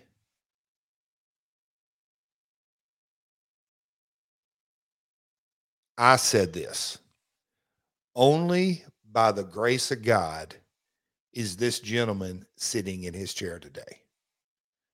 There isn't any logical explanation there's no way I can stretch it and make it a sci-fi. I mean, Hollywood, nothing other than, okay, God stepped into this gentleman's life and look at him today. So I say that to say it is a very dark day time in Vince's life, but it ain't over till it's over. Well, man, I would love to see some sort of way to find a silver lining. Yeah. I really struggled with that because I didn't know what that was. I mean, it's clear that, and I don't want to hammer names here, so I'm just going to say the victim. It's clear that she's going to get paid and Vince will write a check punitively. I mean, I think that's a foregone conclusion. Yeah, I don't understand all that. I mean, I don't. But the word traffic being used in a civil suit caught me off guard, and that WWE was named, not good. And we've heard a few months ago that allegedly the feds raided Vince's house. Feds aren't usually involved in civil suits, so this feels like there could be more to follow. And I guess what I'm trying to hope for, I'm hoping, as unrealistic as this sounds, I'd like to be the delusional optimist, think the best of people, and I'd hope that these are isolated incidents. I would hope that this really horrible behavior started when he was in his 70s. I would hope that there wouldn't be a whole bunch of new accusations come forward like we saw in the past with really powerful people like Bill Cosby or Harvey Weinstein. But I gave up on Santa Claus a few years ago. I just feel like it's obvious that there's going to be more. And I hate that because, and I want to talk about this because I know you have a unique experience with this. I think on some level, when you read those 67 pages, when you pick your jaw up off the floor, your takeaway will be there's some mental illness at play here. And I don't know if you heard about it, but 5 or 6 years ago, there was talk and discussion of making a Vince McMahon movie, and he was working with some script writers, and some people got their hands on those rough drafts. And in the early formative years of Vince's life, boy, he suffered greatly in the sexual trauma department. And it doesn't feel like it was ever maybe properly addressed. And now maybe he's just lived with it his entire life. I'm not trying to make Vince the victim here. I'm just saying, I hope that because that used to not be a conversation, Jeff. People didn't talk about stuff like this. Now with mental health, I mean, I don't even remember hearing that when I was a kid, mental health. No. So we're getting better. We need to have more conversations, but I don't know how we get to where those documents were without some sort of mental illness. I'm saying all that to say, I'm really proud that she spoke up and came forward. It took a lot of bravery. I hope if there's anyone else who's been affected in the same way, they'll do the same. But I hope most importantly, we try to be better. This hasn't happened yet, and I hope it doesn't. But boy, 25 years ago, it became real in fashion to make Monica Lewinsky jokes. That was not cool then, and it's not cool now. And I hope we don't do that here. It's sick. And I understand you're not thinking about everybody else involved. Because when Vince was, in his mind, only, quote unquote, hurting this victim, man, as sad as and scary as this sounds now, his actual wife has to read this, his daughter, his grandkids, people he's done business with, lifelong friends. Like,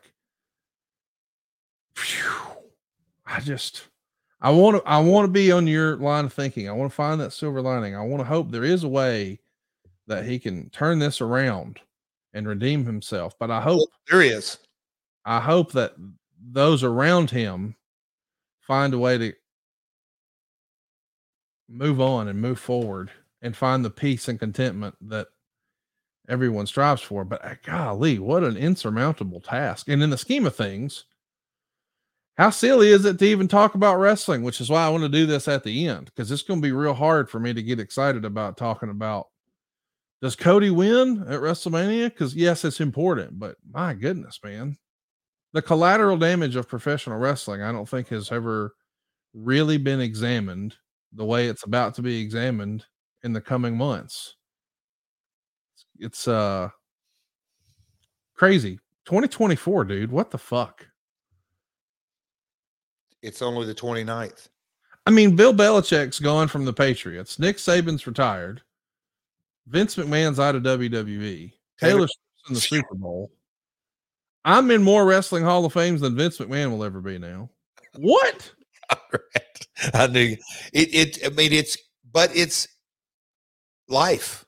I mean, one thing is for certain, change. Yeah. Period. You Well, never know where it's going to come. I mean, nobody had it on their bingo card for, oh God, so many different things. I'm not only going to address the Vince situation on that. Just, you just never know what life's going to bring at you. And it really, I don't know, Connie. I don't even know really. Yeah, you said it. Not a lot of gumption. I love my world listeners. I love interacting with them in person, online, text, blah, blah, blah, blah, blah. This episode, it is the business. I don't think we're being dramatic. It's changed forever in not all negative ways. There's a lot of positive in there. But it is a new day, but nobody, it is kind of, it's hard for me to wrap my head around all of it. I used the term that I learned 6 years ago. Let's process this. If you process things and really am honest with yourself, there becomes kind of a light on certain things, and you go, okay, well, there's only one thing left to do. Roll up your sleeves and go to work. And there's a lot of work with a lot of folks that are in front of them. That's not going to be easy. It's just not. I mean, I hate it too, because it feels like there's probably more than one divorce as a result of this. Oh Lord. Probably lots of lawsuits, probably lots of settlements. Oh boy. And you got to assume there's criminal stuff too. I just, golly, man, and I know that for Benoit, people would say, can you separate the art from the artist? That's going to be hard for me on this one, man. Because, I think I was able to reconcile the Benoit stuff. I hate to make such a comparison because I realize they're different things.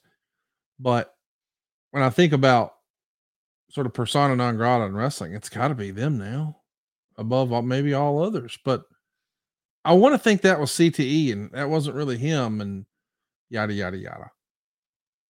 I don't know how to do that with Vince yet. Time changes. I've got personal experience. I mean, look, if we're going to get really peeling the layers of the onion back, and that's what recovery was all about for me. And I'm not talking about just the last 6 years. I'm talking about my earliest childhood memories were discussed. And I mean, really peeling the layers of the onion back and understanding that it didn't take me 6 months to walk into this mess. It took me 30 years to really unpack. I mean, it took me a lot of times to walk into the dark place that I got myself in 2017. I mean, a lot of years. Multiple times should have been dead. Multiple times. I don't want to get into all that, but I mean, it didn't happen overnight. So you're not going to walk back out of the woods overnight either. It's time. It is a fascinating process, but nothing happens unless you make the decision, I'm changing. And I'm not talking about Vince. I'm talking about all parties involved. What are you going to do to make a positive change? I hope that if any wrestling fan who comes across this story or is a wrestling fan who's reading about it or listening to our podcast and they're going through some pretty brutal stuff with sexual abuse, they know about RAINN. It's an organization that Mick Foley's very familiar with. It's RAINN.org. But they have a 24/7 helpline. If you're going through it right now, 1-800-656-HOPE is the number. That's 1-800-656-HOPE. Man, this is we're not qualified to be talking about this, but No, I just feel so awful. I feel awful for her and everyone else involved. You know, like I know that right now people on social media are out with their pitchforks, and I get that, as they should be. People should be outraged. That's the proper response. But I felt bad for Hunter when he had to read those documents, or I guess he didn't read them, but knowing that one day he's got a house full of girls that are going to read that stuff about their grandpa. That's not cool. He's got a wife who's going to read that about her dad. That ain't cool. And then he has to go out there and tell everybody that this was a great gate and we signed The Rock and we're on Netflix and oh yeah, none of that matters. But he also can't comment because it's a freaking ongoing legal thing. And I'm sure he's not supposed to do that, but it's not like, I mean, that dude knows how to promote wrestling events and tell wrestling stories and put together matches. And now he's being asked to go do crisis management stuff. Man, this is just, it's a tough spot for everybody involved, man. Yep. And there's no fun or easy way for us to put a button on this show or talk about this topic. But I knew if we didn't talk about it, people would say, well, why aren't you talking about it? So we need to talk about it. Conrad, when you say we're going to talk about the world of professional wrestling, I said, oh boy, we got a lot to talk about.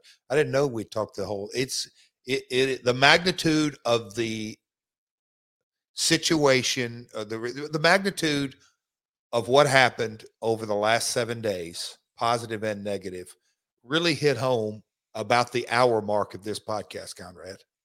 That is forever changed, man. It's in my gut. And look, I was, on a personal note, Rock getting put on the board, I thought that was so damn cool. I was surprised that he didn't already have his trademark on the Rock list. The Netflix deal was something that I go, wow, kudos to the industry. 10 million every Monday. Yep. The value of it, just all of those things. And look, when I say our AEW Sting's deal, it's going to be a beautiful night. Wembley, we're still months away, but I never want to discount Wembley Stadium. It's the magnitude of that. The grind of Dynamite and Rampage and Collision, I wouldn't take nothing for it. It just, we've got new executives on board, and I truly believe we're going to the next stage of growth for the company. The entrepreneurial spirit in me is running rampant. The business keeps growing. The CML relationship is cool. You're going to Australia, all that kind of stuff. But, and look, I knew we had to touch on the negative part out of it. But look, and I shared this with you a little before we came on, the lineage of the territory promoters, Don Owens, Shires, the Von Erichs, Bill Watts, the Crockett's, the Grahams. We could, some different promoters and all that, but all the lineage of the territory promoters when they were 22, always looked at a McMahon as they going back multiple generations. What was I think Saturday was the first day that there hadn't been a McMahon in the industry. Yes. Since what? The 50s. Yeah. Just the magnitude of the last 7 days. It's amazing. It is amazing. And it's weird because it's sort of, you and I talked about it before when the merger went down and it was now TKO and Vince wasn't really the the boss anymore. You sort of said to me off air, it's the end. That is the official end of the territories. Now this is really it. Yeah. It, for better or worse, it is a corporate wrestling world now with WWE. AEW still, I guess, a family organization. And on some level, maybe the Aspers are too with TNA. But goodness gracious, man. I just it's hard to reconcile. Not only is Vince McMahon out, he ain't ever coming back. He ain't even welcome. Like, I don't think McMahon can attend shows. I don't think he can walk the halls of the building anymore. It's weird. Yeah. And that's not even what's important. We should be talking about this lady's story and all that she went through, but as uncomfortable as it was to read, I can't imagine how uncomfortable it was to go through it. I don't want to go through all those details ever again. I'll never read that document again. I can't imagine what she's going through. And I don't know, man. This is a weird my world because I feel like for once I'm out of my depth. Well, I'm sure it's happened before several times on this show, but it's like normally we're just, poking fun at bad wrestling and making fun of some shoddy reporting here or there. And a bit. We had that one over again. And I like to, me and you get into our business discussions. Today was a different episode. It was, but I felt like, it's one that we need to do. And again, I want to say again, if you're dealing with some of that or somebody in your life is, I don't want them to think that they don't have help or help's not there. That's not the case. RAINN.org. RAIN is the organization, or you can call them at 1-800-656-HOPE. That's 1-800-656-4673. Conrad? Yes, sir. I'm coming from a place of love here. Yes, sir. I just cut you off on the numbers. Finish the numbers and then come back. I'm done. Yeah. RAINN.org. But anyway, so that's from the victims, and they're first and foremost. Yes. But if you have, for my experience, when I was in active addiction, I was the one that was the tornado. I'm trying to say how this different. If you are the tornado in what's going on, no matter gambling, alcohol, whatever it may be, there is a way out. Get help. You cannot do it alone. I always use the analogy. Have you ever tried to get in a canoe by yourself? It's impossible. You can't do it. You're going to turn the canoe over. You got to have help. You got to have somebody pull you in the boat. There's plenty of people out there that are ready right now to help you. I just urge anybody, if you're a tornado in your life right now, get help, please. Well said, Jeff. We're going to be back playing Grab Ass next week. Same bat time, same bat channel. We will talk about Jerry Lawler next week. Talk about those classic Memphis angles. And of course, we got to talk about the best punch in wrestling, all that and more next week here on the program. If you've got a question, we're still going to accept those, even though we're doing it a week later. So fire down on us. It's at Real Jeff Jarrett, at Hey It's Conrad, at Hey It's Conrad Thompson over on IG. But the show is at My World Pod on Twitter, Facebook, and Instagram. And it's so easy to keep up with what we're doing over on YouTube. It's My World on YouTube.com. Got a lot of great merch available as well over at boxofgimmicks.com. And if you'd like to advertise your product or service here on the show, that's easy. It's advertisewithjarrett.com. And Jeff, on that note, I say we put a button on today's episode, one of our more challenging episodes in history, talking about the good, the bad, and the ugly of WWE in the last week. But wrestling is supposed to be a fun escape. So I hope everyone enjoyed Monday Night Raw last night, and I hope you tuned in to NXT tonight. But certainly be sure to set your DVR so you can watch it over and over again. I saw a spoiler earlier today that Samoa Joe is going to be defending his title against you. Oh, stop it, Conrad. Conrad, let's end on man, this was an emotional deal. It was a weird deal. Let's just end on a little fun note. Niners or Chiefs? Who do you got, pal? That's Taylor Swift's world. We're just living in it. Amen. I mean, that's it. Like, who would have thought your babysitter would be the most famous Football personality? Yeah, like the girl who used to babysit your kids is getting a Super Bowl ring in 2 weeks. Oh, Lord, stop it. Wild. All right, tune in. Jeff's winning the world title on Wednesday. Spoilers, you heard it here first. Clickbait that, and we'll see you next week right here on My World. Peace. John brings his skewed sense of humor. Jeff brings tips to cut strokes off your next round.